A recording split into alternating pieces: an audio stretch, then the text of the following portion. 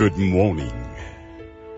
What a glorious opportunity you and I have to say, be blessed. Now, we take it for granted, don't we? Just to say, be blessed. Because you and I are the church, you and I, we together across all denominations, across all barriers. We are the church. It's not the denomination. It's not the church you belong to. It's the kingdom of God. Universal kingdom of God. So what are the characteristics of a true church, would you say? What are the characteristics of a true church in the kingdom of God? It's not the building. Yeah, the buildings are great. The buildings are good. And many churches these days, they build these huge auditoriums. It's good, but it's not, in the first place, the building. It's you and me. Now, Paul is writing to the people in Ephesus. And you know, this just gripped me so deeply, because the Reverend Henry Damons and the Reverend Karel Verhoef with a tour group, they are in Turkey at the moment with a radio pulpit tour group in Turkey. And they are walking around, I presume, at Ephesus as well. And this is where Paul wrote to the church in Ephesus. But it's meant to be the marks, the characteristics of a true church across all the barriers, across all the ages. Now listen to Ephesians 1 verse 15 to 23. I'm going to read it from the Message translation, called The Marks of the Church. That's why when I heard of the solid trust you have in the Master Jesus and your outpouring of love to all the followers of Jesus, I couldn't stop thanking God for you. Every time I prayed, I'd think of you and give thanks. But I do more than thank.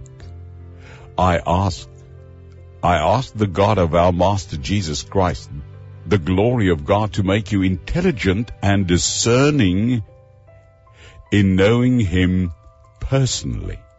Your eyes focused on clear, so that you can see exactly what it is He is calling you to do. Grasp the immensity of this glorious way of life He has for His followers. Oh, the utter extravagance of His work in us who trusts Him. Endless energy, boundless strength. Wow. All this energy issues from Christ. God that raised Him from death and set Him on a throne in heaven, in charge of running the universe. This is Jesus in charge, put in charge by God in running the universe, everything from galaxies to governments. No name and no power exempt from His rule, and not just for the time being, but forever. He's raised from the dead, Jesus, and God put Him in charge of running the universe, from the galaxies to governments. No name and no power exempt from His rule, and not just for the time being, but forever. He is in charge of it all. He has the final word on everything. And at the center of all this, Christ Jesus rules the church.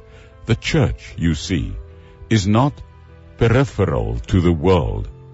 The world is peripheral to the church. Hey, Paul, I'm going to read it again from the Message translation, Ephesians 1. The church, you see, is not peripheral to the world. The world is peripheral to the church.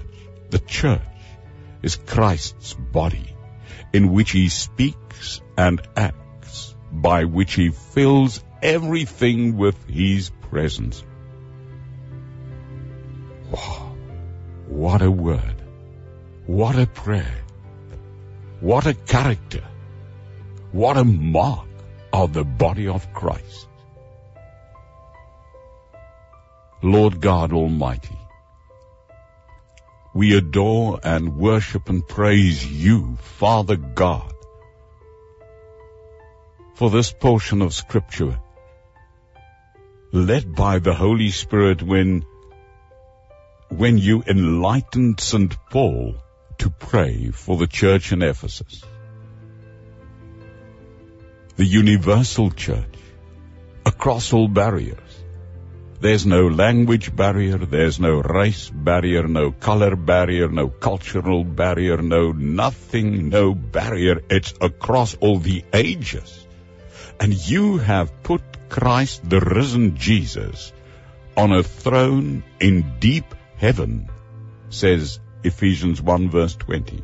And you, Lord God, you put Jesus Christ in charge of running the universe. Everything from galaxies to governments. And no name and no power exempt from your rule, Jesus Christ.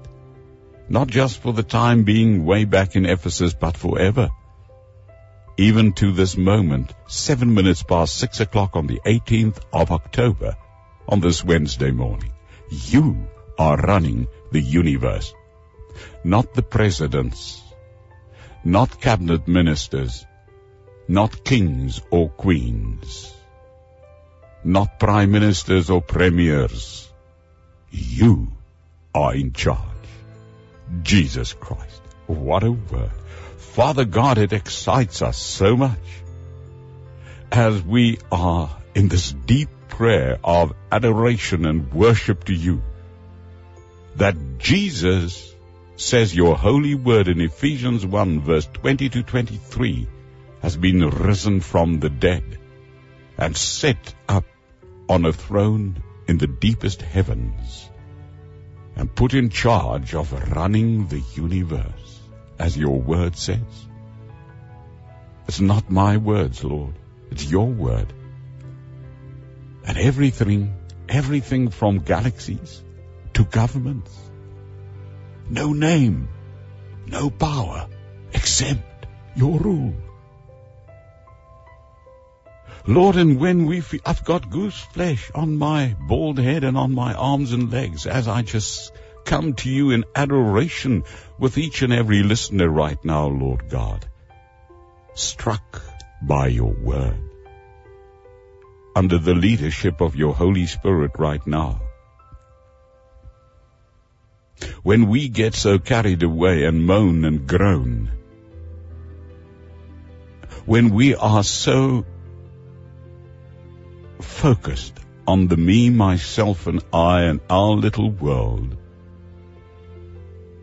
when we are so focused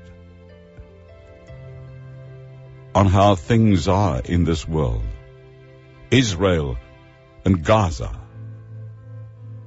when we are so focused on Ukraine and Russia, when we are so focused on the failure of governments all over the world, and even in our own country, Lord, when we hear about yesterday in the news, even the strikes that can stop paying out the SASA grants to the most vulnerable of the poor, so that they can't get their money. Father God, when we get all excited, looking into the small little world of our lives, we hear your word as your children. Jesus is the Christ. Ephesians 1:20-23 saying God raised Jesus from the dead. And he set him on a throne in deep heaven. And God put Christ, Jesus, in charge of running the universe. And your word says everything in the universe. From galaxies to governments. And no name and no power exempt from this rule. Not only for the people in Ephesus way back, but forever. Right now to 11 minutes past 6 o'clock on the 18th of October. Oh, God. And then you say to us, your children, the church, not the denomination of all the different churches, but your church, your body, though it may be white, brown, pink, yellow, whoever, the church, your word says, is not peripheral to the world. The world is peripheral to the church. Holy God, we bring you all the adoration and all the praise and all the worship, as we only want to sing hallelujah to you for this. God Almighty, that this may be true. What a hallelujah! Because the church is your body, Jesus. And you speak and act through the church. And you, Christ Jesus, you fill everything with your presence. What a word. What a word. Ephesians 1 verse 15-23. Lord God, we praise your immeasurable love. We cannot measure your love, your mercy and grace. And therefore we pray this from the words in the NIV in Ephesians 1:15-23 in these words with Paul. It is because I have heard of your faith in Jesus Christ and your love to all God's consecrated people that I never cease to give thanks for you, as I remember you in my prayers, as Paul prayed for the people in Ephesus and across all times. It is the aim of my prayer that the God of our Lord Jesus Christ, the glorious Father, may give you the spirit of wisdom, the spirit which brings you new revelation as you come to know him more and more fully.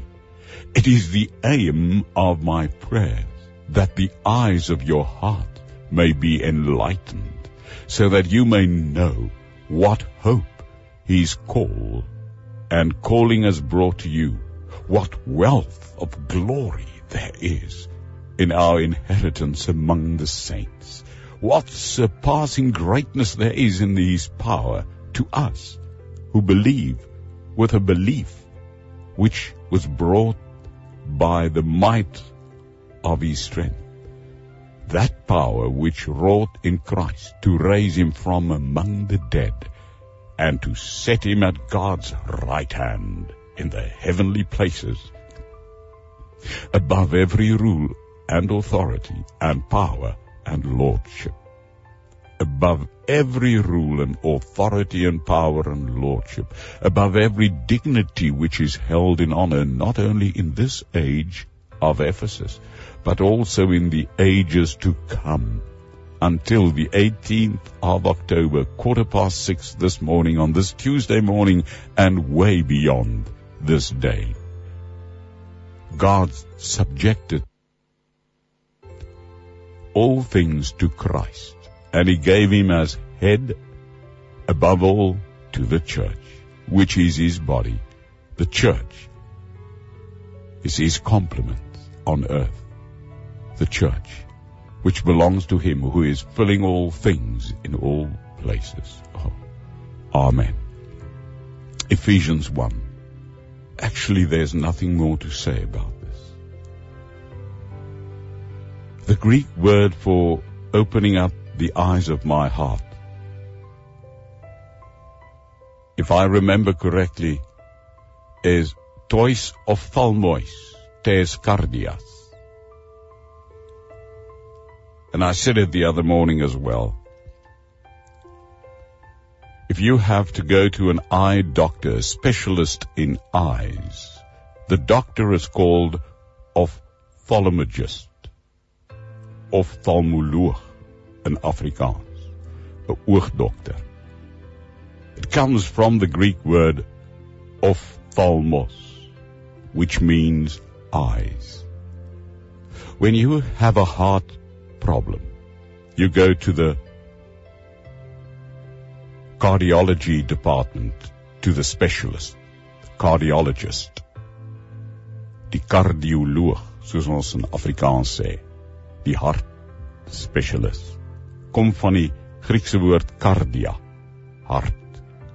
Now here in Ephesus, Paul is speaking of the eyes of my inner spirit, the eyes of my heart, the inner eye,